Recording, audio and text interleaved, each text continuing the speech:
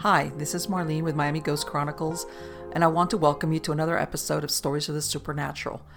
Whether you're watching a video or listening to a podcast, please like and subscribe to us so that you can get notification of when a new show is released. Links to videos or MP3 files can be found on MiamiGhostChronicles.com. Go to MarlenePardo.com for information on new book releases.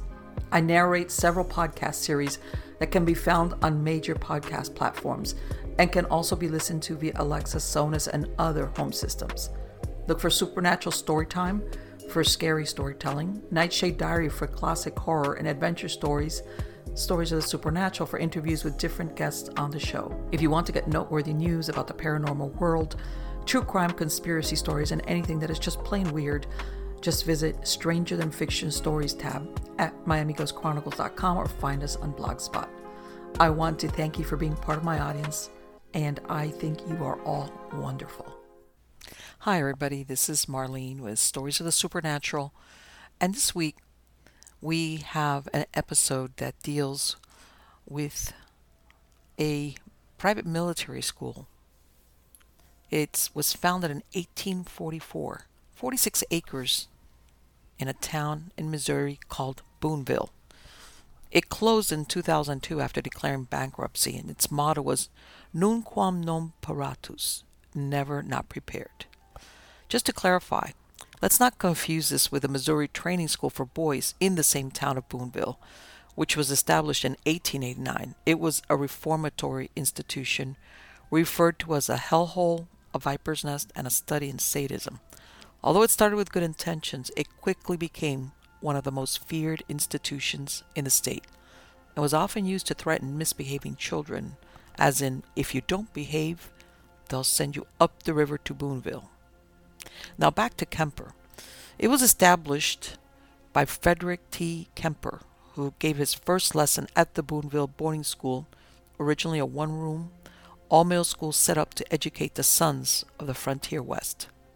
From the beginning, it was a success. By 1845, it was both a classroom and a boarding school. It was one of the few to remain open during the Civil War because Kemper chose to be neutral during the war and accepted female students for the first time. However, Kemper's brother, James L. Kemper, was a general in the Confederate Army. After the war, Taylor, Kemper's brother-in-law, who he had partnered with, left, and the school once more became all-male. Kemper ran it as the Kemper Family School until 1881 when he died. After that, Colonel Thomas A. Johnston, a former student, became president of the school after Kemper's death, and he established the school's national reputation and transitioned it to a military school. In 1899, the school changed its name to Kemper Military School and advertised itself as the West Point of the West.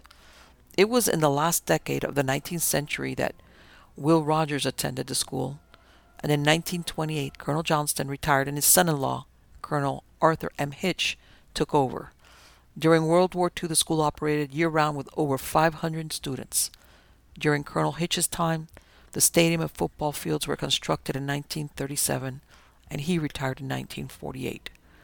Colonel Harris Johnston, Colonel Johnston's son, became the new superintendent, and he stayed in this position until 1956. It was this year that the school went nonprofit, and the leadership went from the old guard and became less stable. For 112 years, only 4 men led the school. After 1956, no superintendent served for more than a few years. This instability had very negative effects starting in the early 1970s, when many military academies were facing a backlash due to the Vietnam War. In 1976, only 89 cadets were enrolled. Debts piled up, and in order to get enrollment up, they decided in those years to admit female students and implementing more liberal admissions policies. By 2002, enrollment was down to 124 students, and the school could not pay its bills. Graduates from Kemper were known as old boys. Just like any place that's stood for over 100 years, it's bound to have its stories of hauntings, ghostly happenings, and who knows what else crept along all those dank halls as the buildings grew older and older. And here are some of the things that happened to some of those cadets during all those years. It could be any one of them or all of them, but who knows? For example, in 1901, William Shattuck, he was a Kemper cadet, ran away and however found death when he was caught between two car trains. Then in 1902, Bunchy Corliss died from injuries received during a football game. He laid in state at Kemper Academy. 8 of his companions were the pallbearers. He was 18 years old and was the son of W.R. Corliss, a wealthy citizen of Boonville. Then just a few years later, in 1911, 90 Kemper students established an insurrecto camp 2 miles from the school because 2 fellow students were expelled after staying away from the school overnight. Their demands was to have their schoolmates readmitted. The superintendent of the school refused to deal with the group. It would only speak to individuals. They were sleeping in a barn loft and cooking their meals by a campfire. They soon ran out of money and couldn't buy any food. But that story just goes to show how strict Kemper was about their admissions and about making sure that students did exactly what they were told. Then in January of 1924, Joseph Rush Quimberly Jr. and Jesse Merwin Hawkins, both of them were from Louisiana and traveling by train with other students returning to Kemper after the Christmas holiday. A dispute started over a pipe, and Wimberly shot Hawkins with a .38 revolver, killing him instantly. A few months later, he was acquitted of murder based on the argument of self-defense. Both boys were only 15 or 16 years of age. Then only 2 years later, Frank Ryden, a cadet at Kemper, caught influenza, which worsened into pneumonia, and he died age 18. That same year that Ryan died, 2 students who escaped from Kemper, aka ran away from Kemper, it's unknown if they were found or returned voluntarily to the school. There was a small blurb in the local newspapers that Kemper was looking for them. As you can see, just because you were young didn't guarantee you were going to stay above ground. Then in March of 1935, Carl Steinke, 17, a cadet at Kemper, became ill and died after a weekend trip to the Lake of the Ozarks. Now, as I said before, Will Rogers, who attended Kemper in the 1890s, died in August of 1935. The plane he was traveling in crashed in Alaska. When he was a student at Kemper, he ran away, and his confidant was a janitor by the name of Gottlieb Hamel. He knew that Rogers was planning to leave.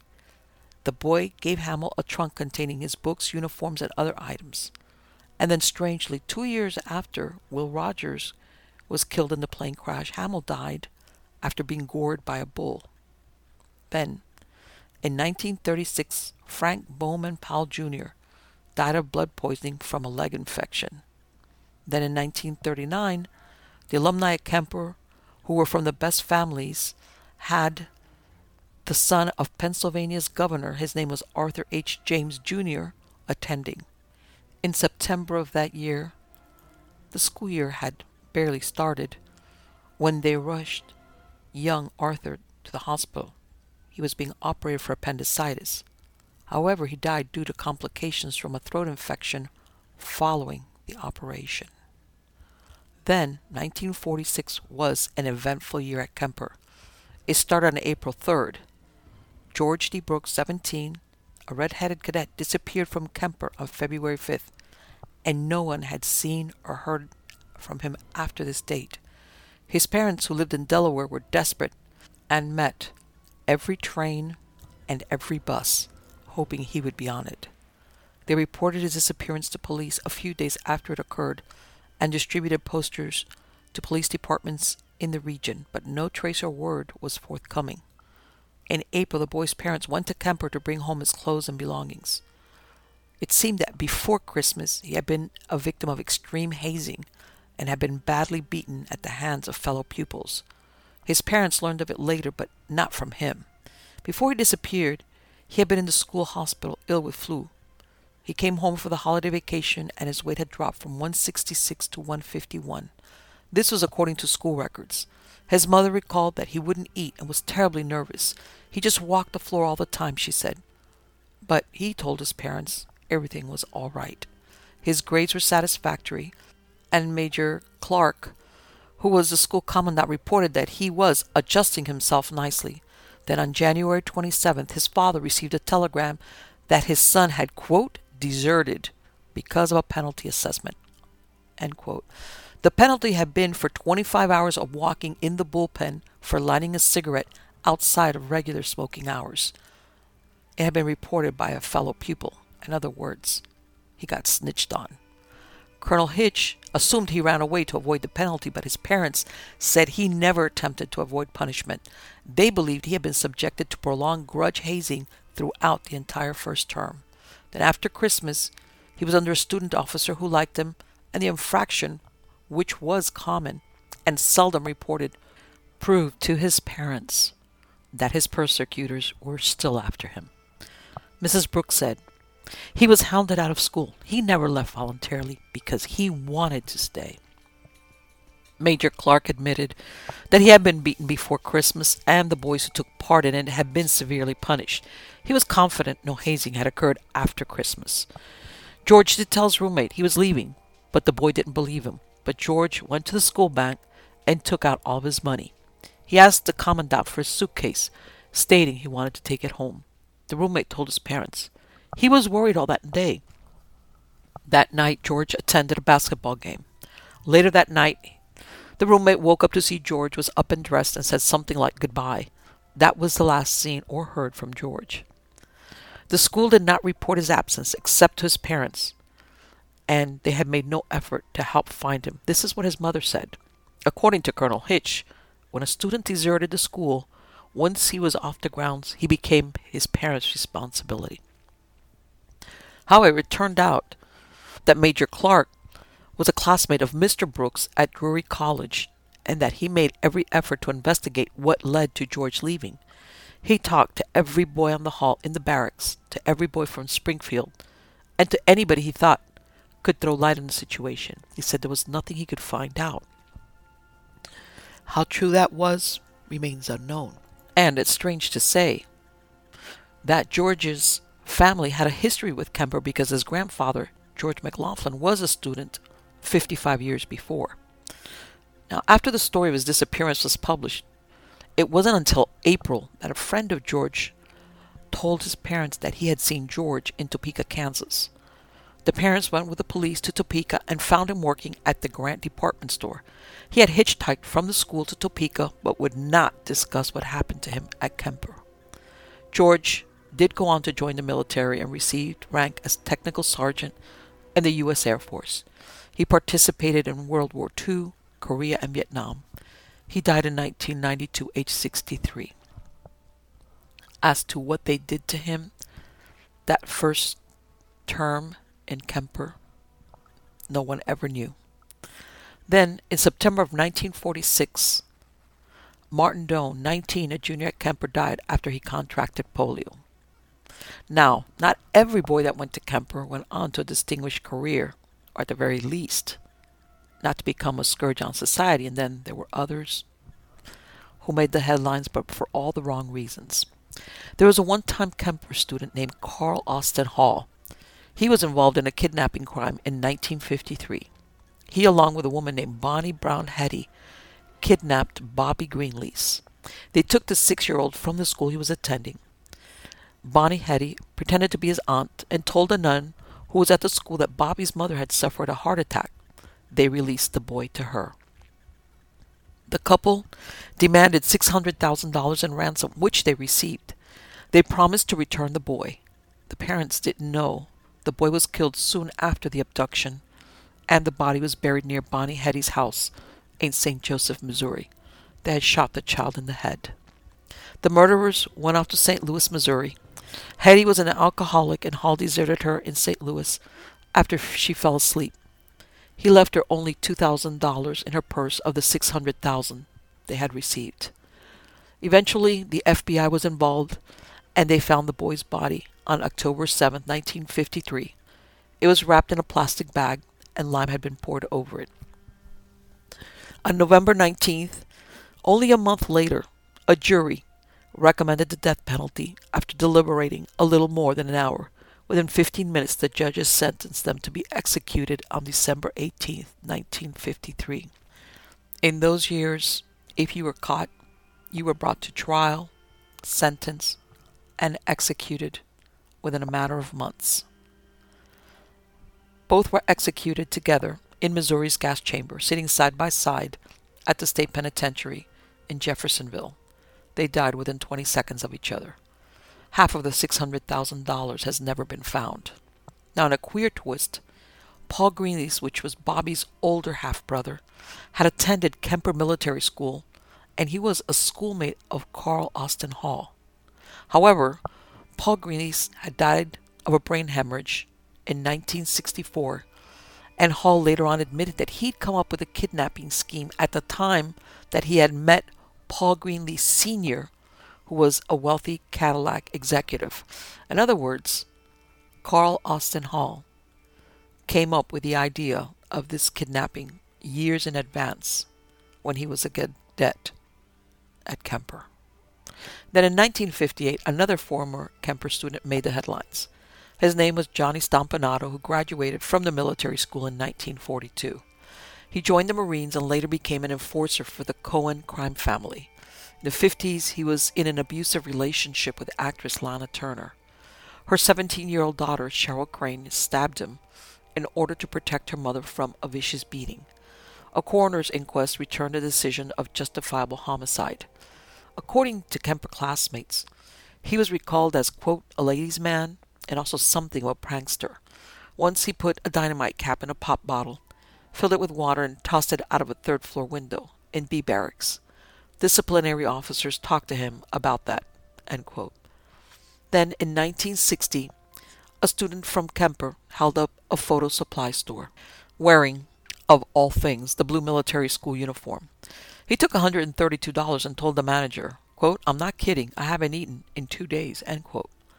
Police received a missing persons report from Kemper about the student who had not reported to school after the Christmas recess, although he had left home. Nothing else was known about this boy. One has to wonder, did he go through some type of hazing just like George Brooks had done so many years before? Then, in 1962, Stephen Sanders claimed to set a new record for continuous twist dancing. It lasted for 15 hours, which beat the previous record of 13 hours.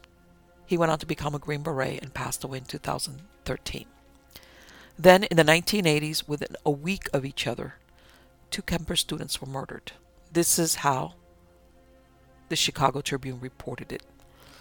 The students and faculty of Kemper Military School and College, the oldest military school west of the Mississippi River, are trying to cope with the murder of 2 cadets in separate incidents in a 3-day span.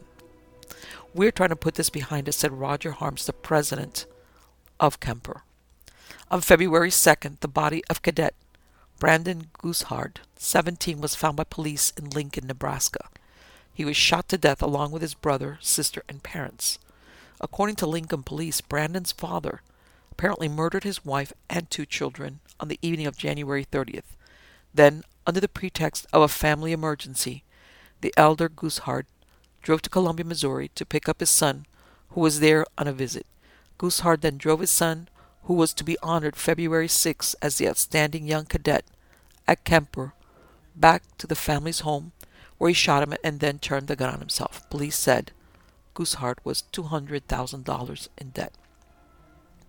Upon learning of the death of Gooshard, the school planned a memorial service for February 4th. However, that was cut short when Jane C. Ray, a 19-year-old cadet from Charleston, West Virginia, was reported to Boonville police as a missing person as of February 1st. Her body was later found in a wooded area of the Kemper campus only a few hours before the service for Gooshard was to begin. She apparently was beaten to death, police said. Cadet Mark E. Johnson, 19, of Denver, Ray's boyfriend, was arrested on February 5th and charged with the murder. Harms canceled the memorial service for Gooshard when he learned of the second murder. He said the school wasn't planning any special service and he preferred to let the cadets remember Gooshard and Ray in their own way.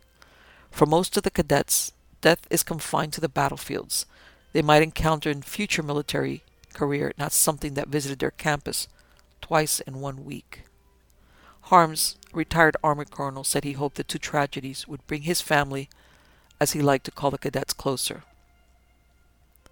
Later on, there were 3 cadets who were friends of Mark Johnson despite the charges he was facing. They told the newspaper reporter, quote, "He never raised a fist. He was so calm," said one cadet. "He never hated anybody." The cadet said many students are having difficulty dealing with the murder. It was demoralizing. We're having a hard time getting the motivation we had before. They also said about Brandon, he was a real quiet guy. He never talked much, but he made really good grades. Mark Johnson, who was arrested for the murder of Cadet Ray, was eventually convicted and sentenced to 15 years in prison. Now, the following are stories of encounters or secondhand stories appearing on different blogs throughout the internet. All of this happening supposedly at Kemper. These could include possible candidates for ghostly sightings reported throughout the years by students and those who have visited the grounds. Now, this is the first story. Okay, Kemper folk, I have a story and I'm hoping someone might have some info. This is a 100% true, and I'd like to know if anyone could corroborate it. My stay at Kemper was short, February through commencement, May 12th of 2001. I think maybe 2002. At that time, the barracks above the mess hall was closed off. A giant wall was constructed in front of the staircase. I remember stories of Sergeant Sloan's office, which opened to a balcony of sorts right above the mess hall, visible from the main yard where we met every morning, and kids in trouble had to walk the square for hours. Myself and 3 others, there were 2 twins from Jersey if I recall, scaled some walls, grabbed some fire escape ladders, and climbed our way into those upper floors of that mess hall building. I believe it was E-Barracks, but I can't remember exactly. Anyway, we checked out the abandoned barracks, mostly rooms with messes strewn about, bed torn open everywhere. I mean, what else would you expect? We'd heard the stories of the old boy ghosts that would come inspect your uniform if you stood at attention, and how if you slid an old boy pin across the floor, the doors would slam shut, or whatever. Cool stories, but we were too scared to try it. Also, none of us were old boys, I don't think. So we stumbled on a door with a padlock, and the sign of the door says Sergeant Sloan. No surprise, because we had heard about it before. A few rooms down, we found a shoebox with about 100 keys in it. Someone, I think me, but you know how memory goes, thought maybe we could find the serial number on the lock to Sergeant Sloan's office and match it to a key in the box and gain entrance. That's what we did, and it worked. So, here's where it gets weird. In Sloan's office was a window, a desk, and a cage. It looked as if nothing had been touched since the 80s. The cage, though, sat about waist high, with a weird pulley mechanism, with a light bulb that would shine into a poem about entering the underworld. What was in the cage? About 60% of a human skeleton, about 3 feet tall, suspended by what looked like fishing wire to make up the shape of the skeleton, but with many pieces obviously missing. I can't remember what the poem or writing was about, or how the pulley system and light bulb worked, but it was super bizarre and definitely dark. The only thing I could come up with was maybe there was a truth to the little boy Kemper stories. Now, this was only referenced on MySpace, which is very outdated, and that supposedly Sloan was a big fan, to say the least. Anyway, we locked up the room to make it look like we had never been there and went about our day. If I recall, one of us kept the padlock key, but I don't know what happened to it. I know I had it hidden in my room for a while. So, anyway, I've told friends this story for years, and they believe I'm lying. I am not. I could name the names of my accomplices, but no thank you. Basically, I just want to know what Sloan was up to up there and why he had a child skeleton in a cage with occultic writing on it. Also, there were rumors that skull and bone type rituals were taking place at Kemper.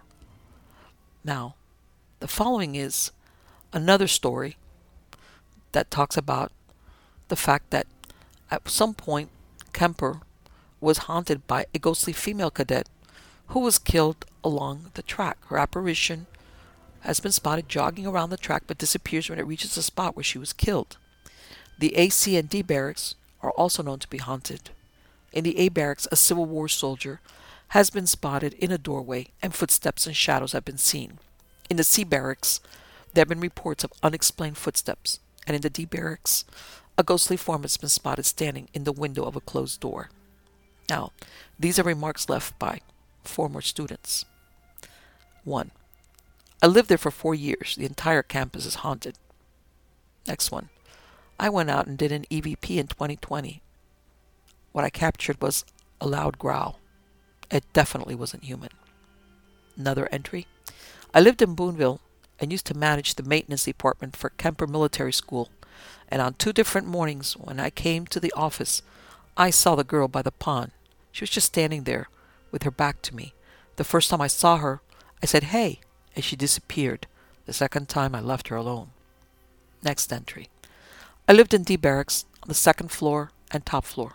I resided at Kemper for 3 years, from 1996 to 1999.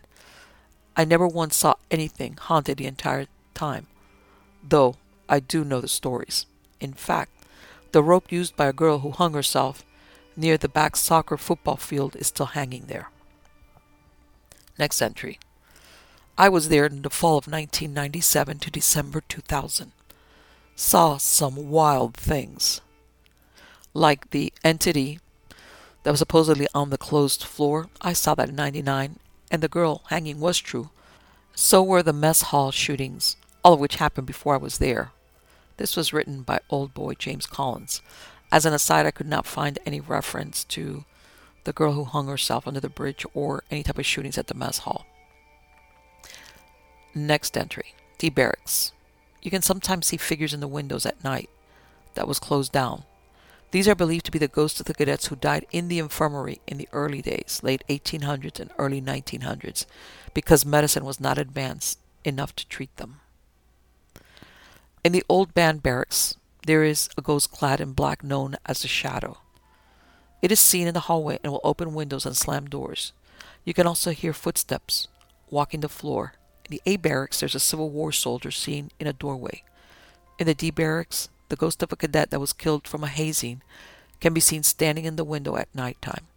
This was at a time when the barracks were closed. On the old bridge leading to the golf course, the ghost of a female cadet that was killed in the late 1980s, this was Cadet Ray, can be seen. A spirit of a cadet was murdered in the kitchen area is also haunting there. The following was excerpted from the book Haunted U.S. Battlefields, Ghost Hauntings, and Eerie Events from America. Throughout its 100-plus years, students at Kemper reported different ghosts. One of them is an apparition dressed in old-fashioned uniform dating to the Civil War. He appeared in a certain doorway in the old band barracks. He would appear suddenly when cadets would be relaxing. He was described as short, with a mustache, dark hair, and eyes that gleamed like 2 black pebbles in his face. He was semi-transparent, and once the cadets were looking at him, he would raise his arm in a salute and then disappear. Many believe the ghost was one of the casualties of the Boonville races, which took place at the beginning of the Civil War. There's a cast of dozens who could be one of the many ghosts that are seen at Kemper, or were seen since it's closed now. And I'm sure there's stories that never came to light, never went to print. Things that happened, what they say, behind closed doors, that might have caused those hauntings. And whatever is there maybe stays there, even though part of the buildings have been destroyed. Now let's get on to the good part. Let's get into some other ghost stories about military schools, military. There's a lot of ghosts. So hold on, here we go. The first ghost story involves, of all places, West Point, and specifically a room. It was room 4714. It's back in 1972, and a rash of unusual sightings stirred up a great deal of interest in West Point. They were considered so credible, the sightings, that a psychic was actually brought in, and one of the barracks room, you know which one that is, remains empty to this day. Now, West Point was founded in 1802 and it's one of the most well-known and prestigious military academies in America. Most people know because of its high standards and military excellence. However, during the early 70s, there's something that happened to Jim O'Connor. He was a freshman at the time, and he had his first encounter with something. During a late-night trip to the latrine, he recalls several events that occurred, from the toilet paper unrolling itself, water faucet turning on and off by itself, to actually seeing a full body operation within a matter of minutes. He only described it as a man wearing an 1823 cavalry uniform, and that he wielded a Civil War era musket, complete with bayonet, and what stood out to him the most were the eyes, or more accurately, the lack of eyes. He was quoted as saying, "I was caught up with the eyes. They were white, they glowed, and they had no discernible color." During this instance, the apparition dissipated and eventually disappeared just as quickly as it had appeared. Being a first-year student, when all of this happened, he wasn't looking to bring any attention to himself and his roommate, who by now had experienced some sightings of his own. He didn't need to wait long for others to back up his story with at least 5 additional reports of this entity that occurred within the next few days. John Feely, he was another cadet, woke up one morning with a crushing feeling as though someone was sitting on his chest. When he looked, that's when he too saw the white-eyed entity right on top of him, that Civil War era, or maybe even earlier, that soldier. He tried to sit up, but was unable to do so until it disappeared. By this time, word had gotten out, and it was well known by everyone that something was happening in the 47th Division barracks. According to articles, there was even an attempt to exorcise the room. They even went to the point of bringing in Jean Dixon, a psychic, very well known for predicting the assassination of John F. Kennedy. She visited West Point in order to try and spiritually cleanse a room. 4714, that was the room number. Dixon's visit was cut short when, according to eyewitness accounts, she was unexplainably lifted off the floor, thrown from the room, and she never visited the academy again. Following these events, room 4714 was no longer allowed to be used as a barracks room and was said to have been converted into a small study area. Throughout the 70s, reports of this entity continued sporadically here and there. And to this day, there have been sightings of the ghost, with some healthy debate from those who attend the academy as to just how haunted the now converted barracks room is. As for O'Connor, he still stands by everything he said, but you'll never catch him using the G word. The following is stories about Wentworth Military Academy, also in Missouri. It closed in 2017. So this first-person account was prior to its closing, and it starts out, "I'm currently a cadet at the academy. I've been here for the last 3 years. In my time here, I've seen and heard numerous strange things I'm still unable to describe. I first lived in Sanford Cellars, then Tilliston. Then I lived in East Barracks, and I'm currently Cellars again. I can say that I have been everywhere on the campus numerous times, including the ceiling of the chapel, the bell tower of Hickman, the attic of East Barracks, the tunnels under the campus, including the tunnels under Hickman, Groendyke, and the academic building. Me and my friends sometimes would go out in the middle of the night, ghost hunting, to see if we could find anything spooky. Our first year, I was living in Cellars in room 303 on the 3rd floor, and I was laying under my desk taping a power strip under my desk to hold it there. Me and my roommate had just moved in, and he had left the room. I reached for some tape, set it down next to me, and then reached for it again, and it wasn't there. I started to look cause I thought it had to have rolled away under the bed, but it wasn't there when I looked. My roommate came in and asked what was wrong, and I asked him if he'd taken it, and he said no, he wasn't even in the room. So I began to freak out a bit, started to tear my room apart, almost determined to find this tape. I found it on the opposite side of the room, taped against the wall, under my roommate's bed, behind some boxes, after I had just set it down after getting some tape.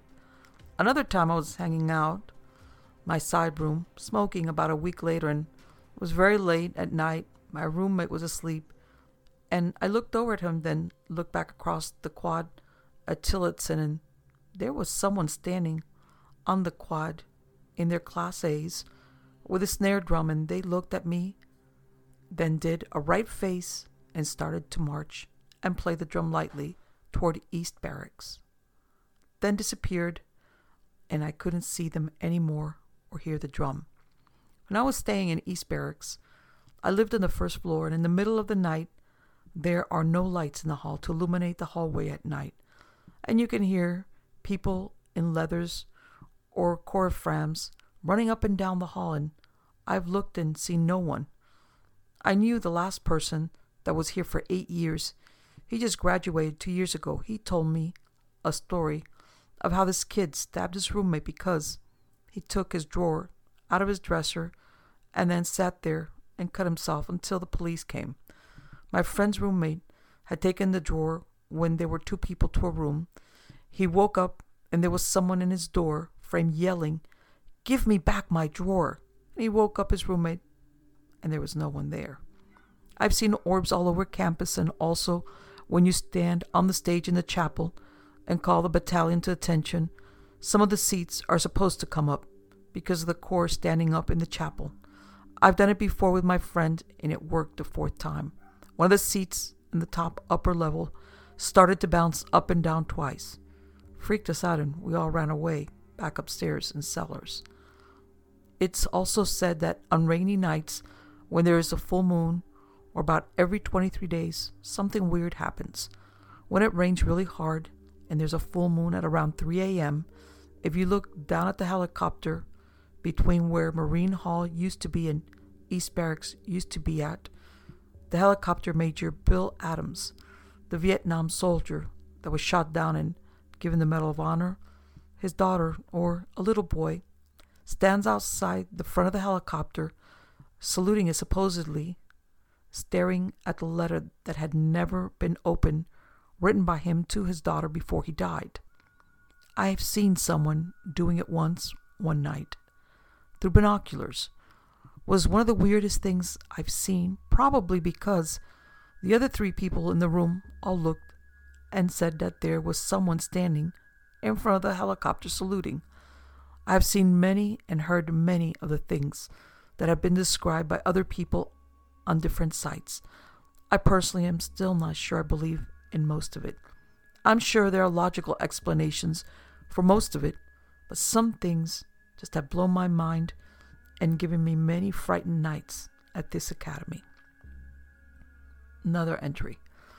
I was a cadet at Wentworth Military Academy from 1983 to 85. I was a new boy in Charlie Company from 83 to 84. I visited the school in 2009 and found the building padlocked and boarded up. Charlie Company Barracks overlooked the football stadium. I lived on the 3rd floor.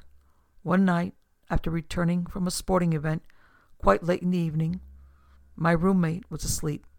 I got settled and fell asleep as well. At some point in the middle of the night, I woke up for no apparent reason. There was a figure standing beside my bed. I could have reached out and touched it. I lay there, with my head tilted up, and just stared. I never saw its face or feet. Oddly, I wasn't scared, but I was awestruck and breathless. The figure, which appeared to be wearing a silk shroud, just stood there, looking down at me for at least 15 or 20 seconds. Then it began to move across the room towards the corner and was gone. I fell right back to sleep, but remembered it vividly when I woke up in the morning. Very detailed memories. I never saw it again. Another entry. I was a cadet at Wentworth Military Academy in Lexington, Missouri, last school year. I lived in East Barracks. One night at about 11 o'clock, p.m., my friend, a cadet, and myself went down to Foxtrot Circle, near the woods on the eastern side of the campus, next to the tennis courts, when we saw an orb.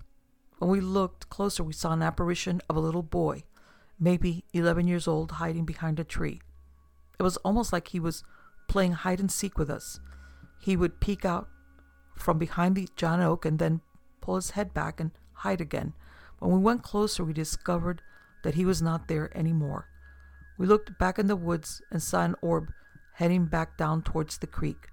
A few weeks later, me and my roommate went down to Foxtrot Circle to smoke, and we saw two children sort of glowing, who also seemed like they were playing hide-and-seek. I had heard stories of a house that used to be back in the woods that burned down in the early 1860s, killing two children and also their mother. Their father was so sad that he hung himself from a tree nearby the ruins of his house. Another entry. While I was at Wentworth, a friend of mine found an old book in the library that had pictures of paranormal things around campus. One photo was taken by a family who was with their son, who was a cadet at Wentworth. The family was having a picture taken of the boy and his father outside of Marine Hall before it was destroyed. In the corner of the picture, you can see a translucent young man in the Wentworth uniform from a long time before the picture was taken. The story regarding that boy was that in the early 1900s, a boy jumped off the roof of Marine Hall and killed himself because he couldn't handle the hazing from the other cadets, and that his parents always left him on campus during vacations. The book said it was right after a parade, so he was still in his Class A uniform. About Wentworth Military Academy. Hickman Hall, I think 1995 or 96. One year, every room door in Hickman Hall slammed open in the whole barracks.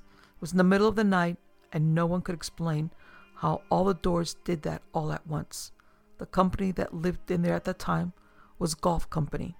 It was made up of all the RHV recruits at training cadets, newbies who knew nothing of the school.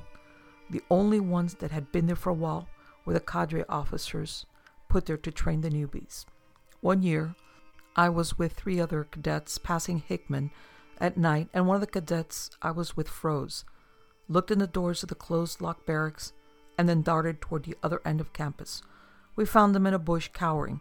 He said he saw a dark shadow in the stairwell, and it stopped, turned, and looked at him, and all he saw was red eyes on a shadow. It took us forever to calm him down. Sanford Sellers Hall. There were stories of the ghost TAC, a former TAC officer who would enter a room when cadets were sleeping to check in on them, and would also roam the second-floor halls to make sure all was well.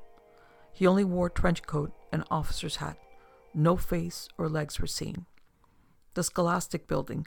It is said that lights in the top right floor near the lab would come on all by themselves even after rounds had been made, and the building was secure and locked. When it was investigated, there was nothing there, and the lights would be off. Also, footsteps would be heard in the night when rounds were being made to make sure the building was secure. If you were on the bottom floor, you would hear footsteps on the second floor. The library there was home to a Civil War officer who would protect it. Practice parade field, said to have a single figure of a soldier who would appear in the middle of the parade field and then turn and walk into the woods behind the field house and disappear. Soccer field behind East Barracks. There have always been reports of a band company seen there in the middle of the night, and if you saw it, you could hear cadence being played softly. The band would be in their barracks asleep every time this happened, and the instruments were all locked up in the band room. Green Dyke Hall. The basement had a cadet dressed in spats and was said to walk up and down the old JROTC hall without making noises. I was at the top of the building one night when 3 cadets came bolting up the stairs pale and scared. They all spoke at once and told me that they saw an old-style cadet walking toward them, and they could see right through him. Next entry. I'm currently a cadet at Wentworth, and I've seen many hauntings. One was when me and a few friends checked out one night. We decided to go over to Hickman Hall since we heard all these stories. Well, the main door was locked, so we went around to some of the windows. We saw on the third floor person, and when I pointed them out, they seemed to move behind the window to where we couldn't see them. Another one was when I was BO, a messenger person for staff. I had to go to East Barracks one night.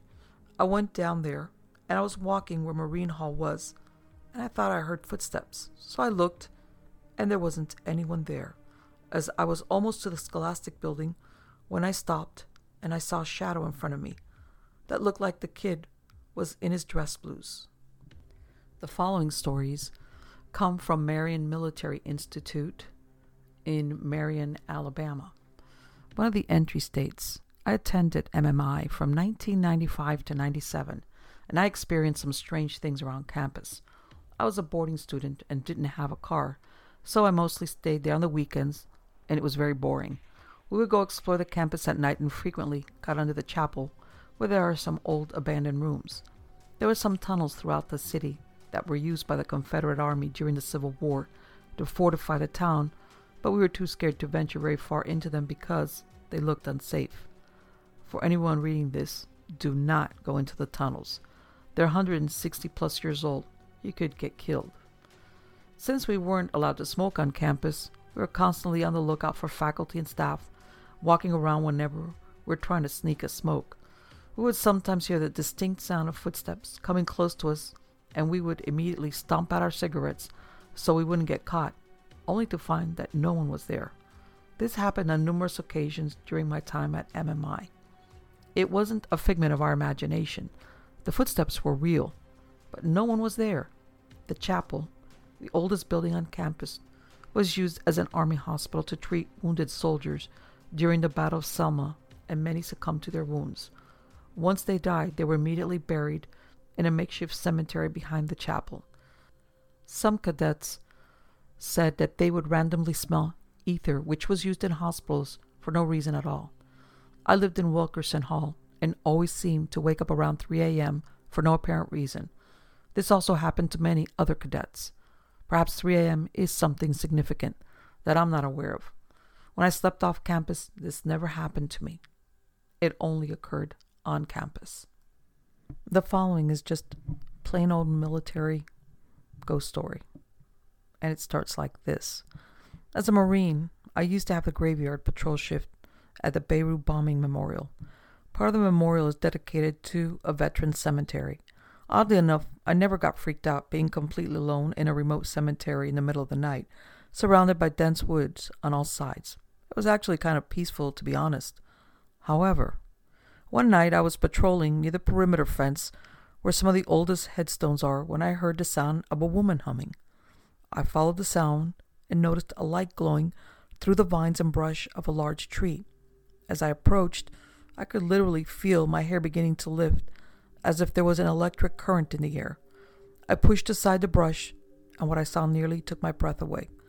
It was an old weathered headstone with a large cross etched into the marble. Only the cross was glowing a bright, vivid blue, like a neon bulb. The humming was also suddenly much louder and had a weird plurality to it, like it was coming from hundreds of voices at once. Needless to say, I freaked the F out. I screamed like a scared little girl and sprinted back to the parking lot. I radioed the guard, who was supposed to relieve me, and forced him to come early, then spent the rest of my shift in the cab of his truck. I don't think he believed me, but he stayed in his truck and didn't go out on patrol until the sun was fully up. A few days later, I worked up the nerve to return to the grave. During the day, of course, as I suspected in the light of day, it was a completely mundane headstone. There was no name, only the aforementioned cross. I ran my hands over the stone and checked to see if maybe there was some sort of hidden light source or solar panel, but no. It was just plain solid, unremarkable stone. The humming was gone too. I eventually returned to my normal shift, but never again experienced anything out of the ordinary. I never learned whose grave that was either, but I find myself thinking about it from time to time. It certainly sounds absurd when I say it out loud. I suppose it could have been a hallucination or a trick of my tired brain, but I don't believe it was. I think it was real, a ghost or spirit of some sort, but I don't think it was malevolent at all. Next story. I was by myself in the engine room of a submarine on the mid-watch, just a newly reported sailor trying to find equipment so I could display knowledge to one of the watchstanders. There are a number of bays in engine room lower level, with narrow passages that pass through the center. I came down one of the ladders and I swore I saw someone walk across the ship about 15 feet in front of me. I could hear his footsteps as he walked around a corner and out of sight. 3 problems. 1, he was wearing utilities in an older, light blue blouse and dark navy slacks. Nobody had utilities anymore. They had been phased out 3 years earlier. 2, there was only one other person awake in the engine room that late at night, and he was standing at the top of the ladder behind me, waiting for me to come back up with an answer to his question. 3, he wasn't actually there. I wrote it off as sleep deprivation, but I'll admit it shook me for a while. Fast forward to 4 months later. I had gone out to sea with another submarine of the same type. While I was there, I met a sailor who had previously served on my ship. After a few weeks of standing watch with him, he told me a story of a sailor who had committed suicide while on watch when he served on my ship almost a decade earlier, in engine room lower level, in his utilities. I wish I could have gotten a picture of the look on my face. I'm sure it was a definition of disbelief. Next story. This is my dad's story. After he was done in Vietnam, he soon stationed at an Air Force base in Greenland. They had bad blizzards often there, and when they came through, the base shut down and every section of the barracks would take roll call. These blizzards were intense. There were cables running between all the buildings you attached to your person with a carabiner, so if there was a sudden white, you didn't get lost and die. They had people die literally 20 meters from shelter because they got lost in bad weather and froze. He said for about 5 months, every time they locked down for weather, they would hear horrendous screaming outside. Everyone was accounted for, so they didn't risk sending anyone out to investigate. They wrote it off as an animal. However, every time this was heard, the engine room would be wrecked. Tools everywhere, paperwork all over the floor, tables and toolboxes knocked over. Even one time, several 1,000-pound jet engine had been lifted from its workbench crane thing and smashed almost 30 feet away. The hangars and engine room had cameras covering every single possible entrance with spotlights that made them clear even in a whiteout. No animals, no people, no anything was ever seen entering or leaving those buildings. Then one day it just stopped. This was not something they just shrugged off. It cost a lot of money and threw a wrench in at least one surveillance routine, which caused a lot of brass from the DoD and the CIA to breathe fire down the base commander's neck. This facility, beyond military function, served as a base for a lot of civilian research as well. There was a full investigation using all manner of scientists, engineers, and specialists. They came up with no satisfactory explanation for what was happening. I do not believe in the paranormal, nor did my father. This is the only spooky type story he had from 22 years in the service. No one knows what happened. It was very strange in every way. Hundreds of people wrote reports and documented it. It wasn't just some grease monkey scratching their heads and randomly guessing. That said, I spoke to my mom, and she told me a couple of things I missed. After one of these occasions, the U-2 in the shop had all its electronics turned on. Many of the systems in this plane were special built for this airframe and this particular cruise mission. These systems were complex and archaic. Very few people knew how to operate this machinery, and the only ones on base that could were 2 engineers and its crew.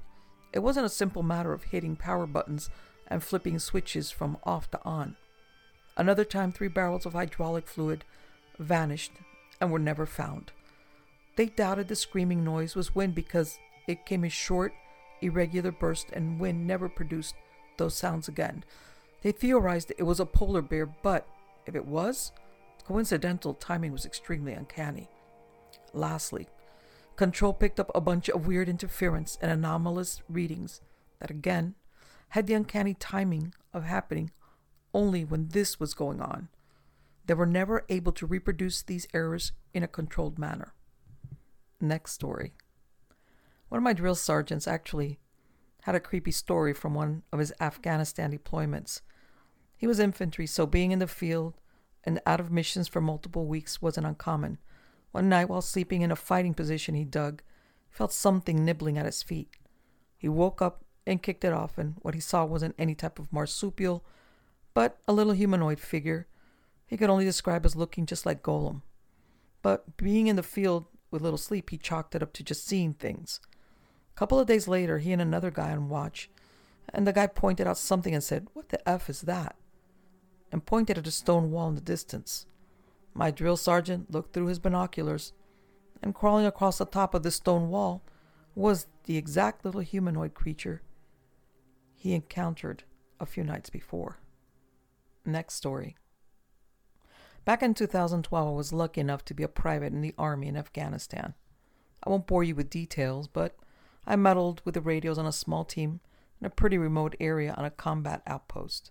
We conducted 24-hour operations, and one night we get this very weird transmission. It came in pretty strong, and we couldn't determine from what direction it was coming in. However, what truly made it odd was what was being said. Now, I'm no linguist, but I know enough about different languages to know this wasn't Pashtun or Dari or even English for that matter. It was straight up Russian. This is when red flags started going up, and we began to make phone calls to our operations center and began to wake people up. We had a recording device and managed to catch most of the broadcasts before it stopped completely. We didn't have any Russian linguists with us. We had no idea what was going on. We sent a copy of the recording over high side to get information translated. I knew one of the warrant officers in my unit was also a Russian linguist back from the Cold War era and had him have a listen as well. He was rusty, but got the general gist of the message. It was a distress call asking for help, that their base was being overrun and being attacked. This was even more confusing as there hadn't been a Russian base in Afghanistan since their occupation. We schemed a lot over what caused it. He said maybe it was a pre-recorded beacon that may have just randomly gone off after all these years. Who knows? The only thing that bothered me with that explanation was that the whole thing didn't sound like a pre-recorded audio. There was an obvious level of distress in your voice, albeit there was no background noise to it. The last story. I was in Iraq in 2006. My month was up to rotate to the FOB for guard duty. We used it as a break from patrolling the city we were in. The place was called Bahari, and it was a massive compound that Saddam Hussein used to rape and torture women at. Supposedly, we never actually looked it up. The guard tower was 2 stories high, and you had to use a metal spiral staircase to go up to the second floor. One night, about halfway through our post, me and my buddy are BSing to pass the time, and we hear someone sprinting up the stairs in full gear. It was loud. We quickly grabbed our helmets and put them on while I flicked my cigarette out. We waited and waited. Slowly, I turned around to look at the stairs and grabbed my Surefire and saw no one at all. I told my buddy, I'm going to go look and make sure the COG isn't lying in wait. I made my way down the stairs to the entrance of the tower and used my Surefire to look down the road in front of me and to my right. No one there. No truck snuck up on us and no gator vehicle was outside. The walls on both sides of the road leading to our tower were 20 feet high and had broken bottles at the top, so we knew no one climbed over. Tower 5 was also at the corner of a compound that was miles long on each side. I went back upstairs and told him I didn't see anyone. He didn't believe me and checked himself. When he came back up, his face had turned white, and we sat in silence for the rest of the shift. We always traded when we could in order not to go back up there, as in truth, we never wanted to hear those steps coming up the staircase.